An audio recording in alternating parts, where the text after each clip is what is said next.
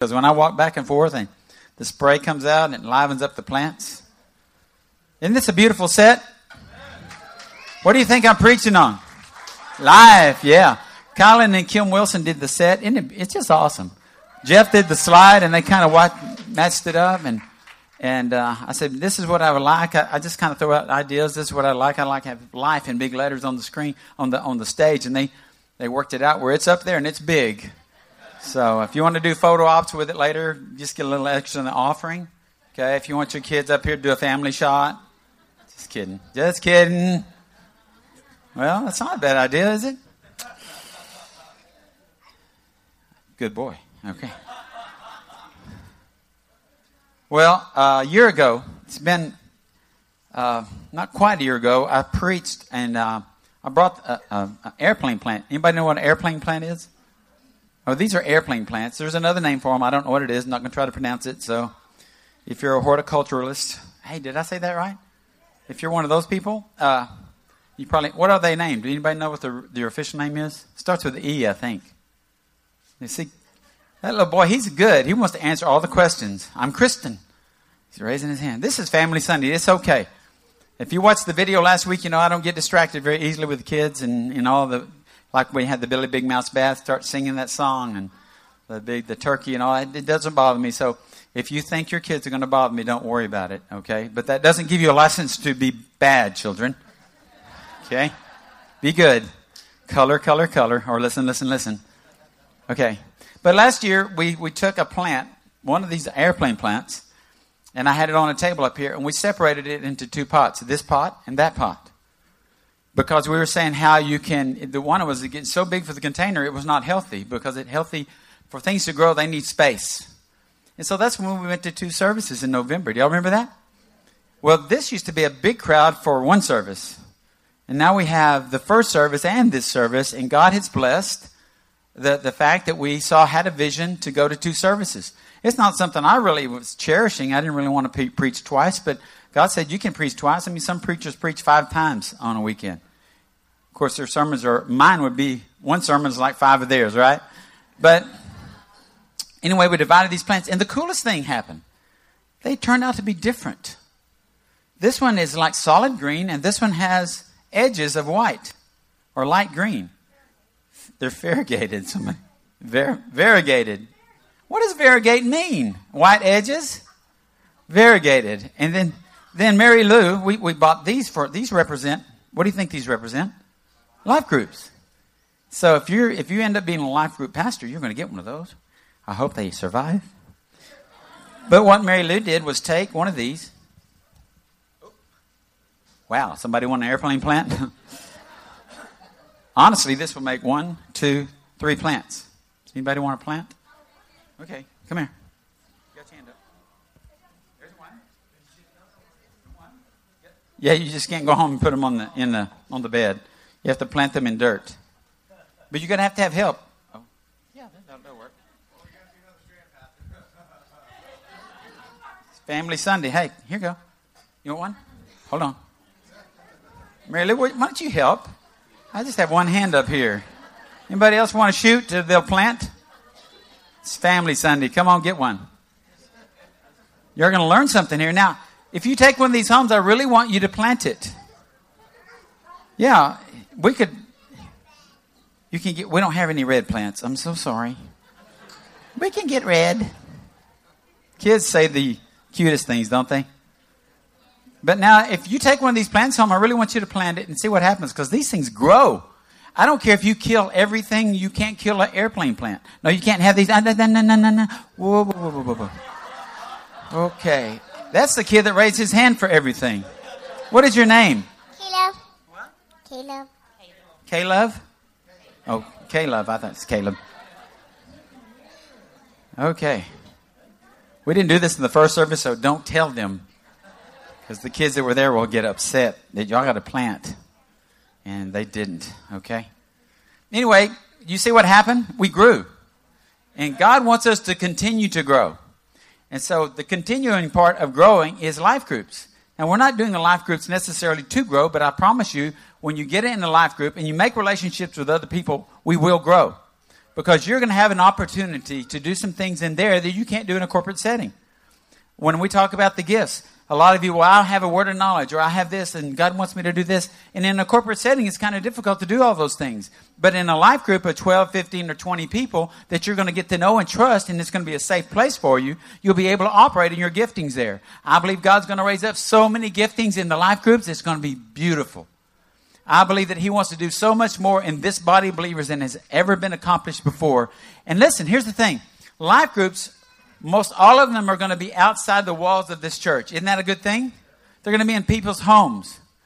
But I want to caution you in that. A life group in a home can also become walled in.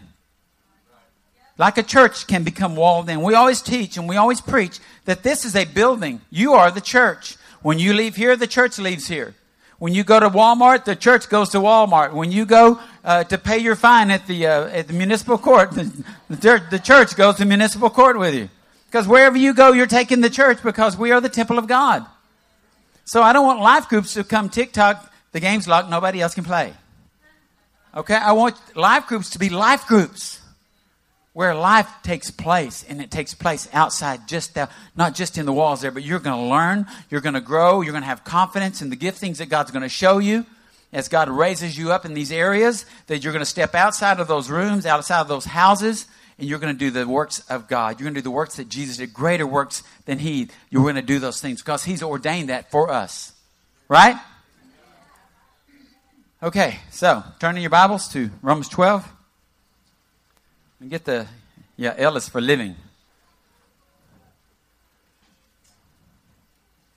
And I do like to do this. I don't know what church I learned this in, but there was a church we went to that when they read the Word, they always stood to honor God and honor the Word. So once you get that scripture, and it's going to be on the screen, I want y'all all to stand, and we're going to read this together. Okay? Read it. Think about it when you read it. Don't just read it because you can read. Read it with conviction. And that word beseech, before we even get it there, that word beseech means, and Paul's begging us. He's appealing to us. He's appealing to us, okay? Read it with me. I beseech you, therefore, brethren, by the mercies of God, that you present your bodies a living sacrifice. Say living sacrifice. Holy, acceptable to God, which is your reasonable service. Click. And do not be conformed to this world, but be transformed by the renewing of your mind, that you may prove what is that good and acceptable and perfect will of God. Father, today I ask for transforming of our minds. I pray all across this room, whether I say anything good or not, Father, your word will bear witness and will produce what your word can produce this morning, wants to produce. You said it in your word that when your word went forth, it would not return to you void. So, Father, today I ask that your word go forth in power to change, to affect, to empower the people of your kingdom to leave this place changed. In Jesus' name. And everybody said? Amen. Amen. You may be seated. How many of you are alive this morning? Raise your hands. I'm just going to see because Sarah's not alive. See, the deal is, when I ask a question, I ask you to raise your hands. If I ask how many of you are alive this morning, raise your hands. How many of you are not alive? How many of you had to be drugged to church? You know what Merriam-Webster's definition of alive is? It's so good. This is so profound. You're going to love it. Here's the first two things in the Merriam-Webster Online Dictionary. Not dead. So if you're not dead this morning, you are alive. You're living. Having life. Currently active or being used. Having the form of a person who is alive. See, we have a lot of people sitting in here this morning have the form of a person that's alive. You're having to wake up. Pastor's talking. I have the form of a person. Did you know we have a lot of dead men walking in our society? Yes. You know, if you don't know Jesus Christ as your Lord and Savior, the Bible says you're dead in your transgressions. You might be alive, you might be breathing, but you're not really alive in Christ. The only real life that we can live, the only real living that we can do as a people is living in Christ. Next week, we're going to be talking about the I-N. And it's so important that we know that. But today, we're going to talk about living. We're going to talk about life. That's why we got all these plants up here to show you what it can do and how we can multiply as we grow in the Lord. Here's a question I want to ask you this morning. You probably carried some stuff in here with you, not a backpack, but you probably carried some junk in with you this morning. Heaviness, depression, guilt, shame, difficulty at home, financial problems, marital problems, children problems, family problems. Just go on and on. Many of you brought those things in here with you. And I want to ask you this morning, when Jesus said we're supposed to live the abundant life, can we live the abundant life in the midst of those things? Oh, I heard no's. You mean we can't live the abundant life when things aren't going good? Huh? What? Can't we? All right, here's the deal. Everybody's got troubles. Everybody's got some junk going on. Everybody's got stuff. And Jesus said, but I want you to live the abundant life. But are we living the abundant life in the midst of all this stuff? Because God said you can. He said you're going to develop all these good things in the midst of those trials and tribulations. You see, we should be the most alive people in all of the world. Christians should be the happiest people in the whole world. We should be the most joyful people because the joy of the Lord is my strength. And we settle, church, we settle for shuffling along. I just wish I could get to where I need to go. We shuffle and we have down in the face syndrome. We don't exalt, we don't show the world Jesus Christ. I want to ask you this morning, are you really living the abundant life? I want to talk to you about the abundant life. When I was a kid, one of my favorite scriptures was John 10:10. John 10:10. Y'all can look it up. How many of you know John 10:10 by heart? The thief comes but to steal, kill, and destroy, right? Who's the thief? Satan is the thief. The devil is the thief. Beelzebub is the thief. He is the guy that's trying to kill you. He's trying to steal and rob everything that you have, your joy, your life. And he's trying to destroy you. And he does a real good job at it, doesn't he? He's honed his practice for thousands of years. And guess what? He has no new tricks. And we still fall for the old tricks. If I can just get a little thing in here, if I can just get a foot in the door there, if I can just get them to thinking they're not very important, if I can just get them to think that God doesn't love them anymore, or that their sin is too great to be forgiven, if he can just get his foot in the door, and you believe that lie becomes truth to you. And listen, when that lie becomes truth to you, you're in bondage. You're in bondage. And I'm telling you, if you're in bondage, you're not living the abundant life in Christ. But he wants you to be free of that. He wants us to live in freedom every day. Not just on Sundays when the Cowboys happen to win. That's another miracle. Right? Some guys, listen, and some ladies, your week rises and falls with a sports team. If they won, oh man, it's going to be a good week. Not because you bet any money. Just because you love your team. It's going to be a good week. Anybody know what I'm talking about? Can I get a witness?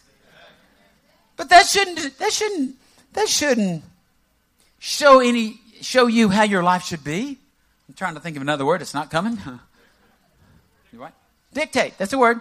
That shouldn't dictate what your life should be like if the Cowboys win or lose today. Should it? I'm a Longhorns fan. If I was up here and if I had, the Longhorns got stomped last night.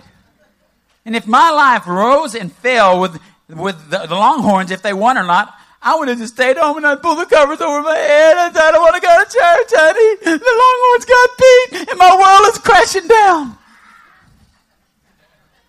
Yeah, you laughing. The Aggies got beat last night. Some of y'all, no, you're not going to church. The Aggies got beat, you know. But the Aggies won, so you're here.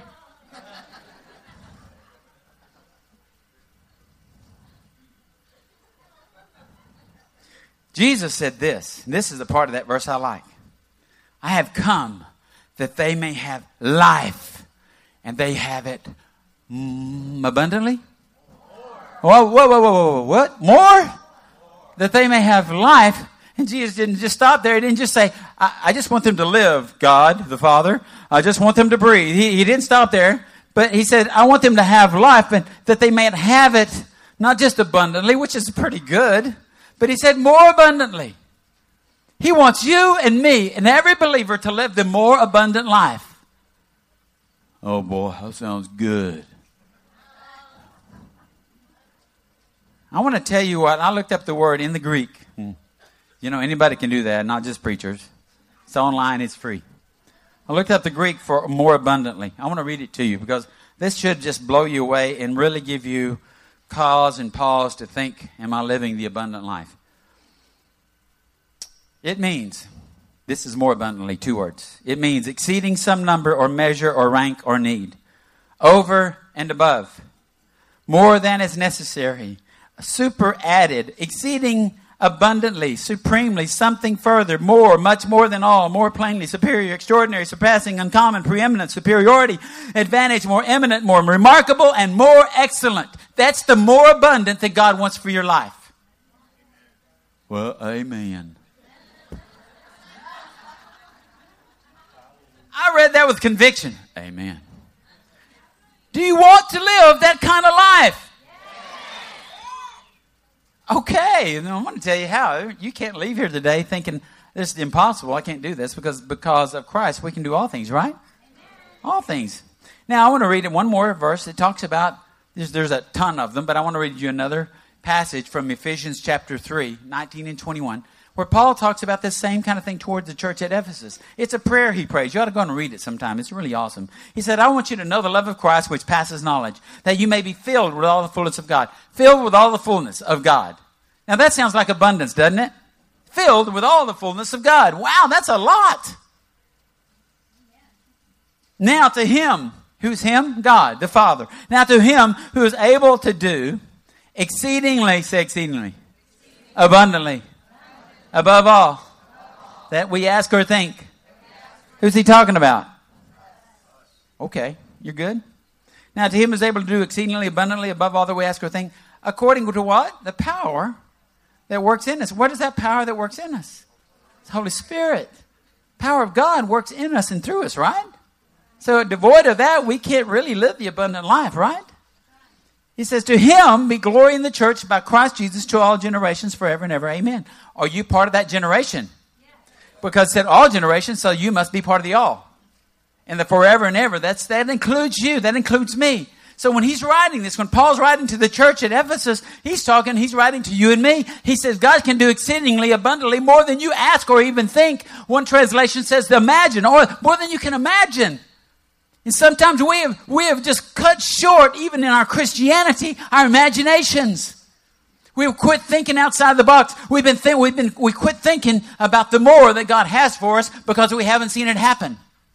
And when we haven't seen it happen, we start living in that reserved place that God doesn't have for us.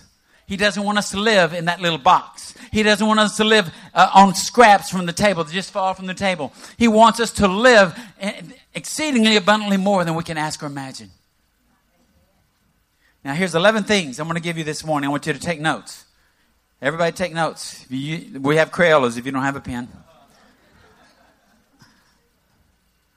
Ron gave a recipe a couple of weeks ago, and I thought that was cool, so this can be a recipe. 11 things. Mary Lou said this is 2 sermons, but she thought it worked fine. Romans 12. Turn to Romans 12. If you don't have it, we'll have it on the screen for you, but I encourage you to bring your Bibles. 11 things. Y'all ready? Not gonna dilly-dally around. Romans 12, verse 1. We've already read it, but we'll read it again. I beseech you, I urge you, I appeal to you, I beg to you, therefore, brethren, by the mercies of God. Let's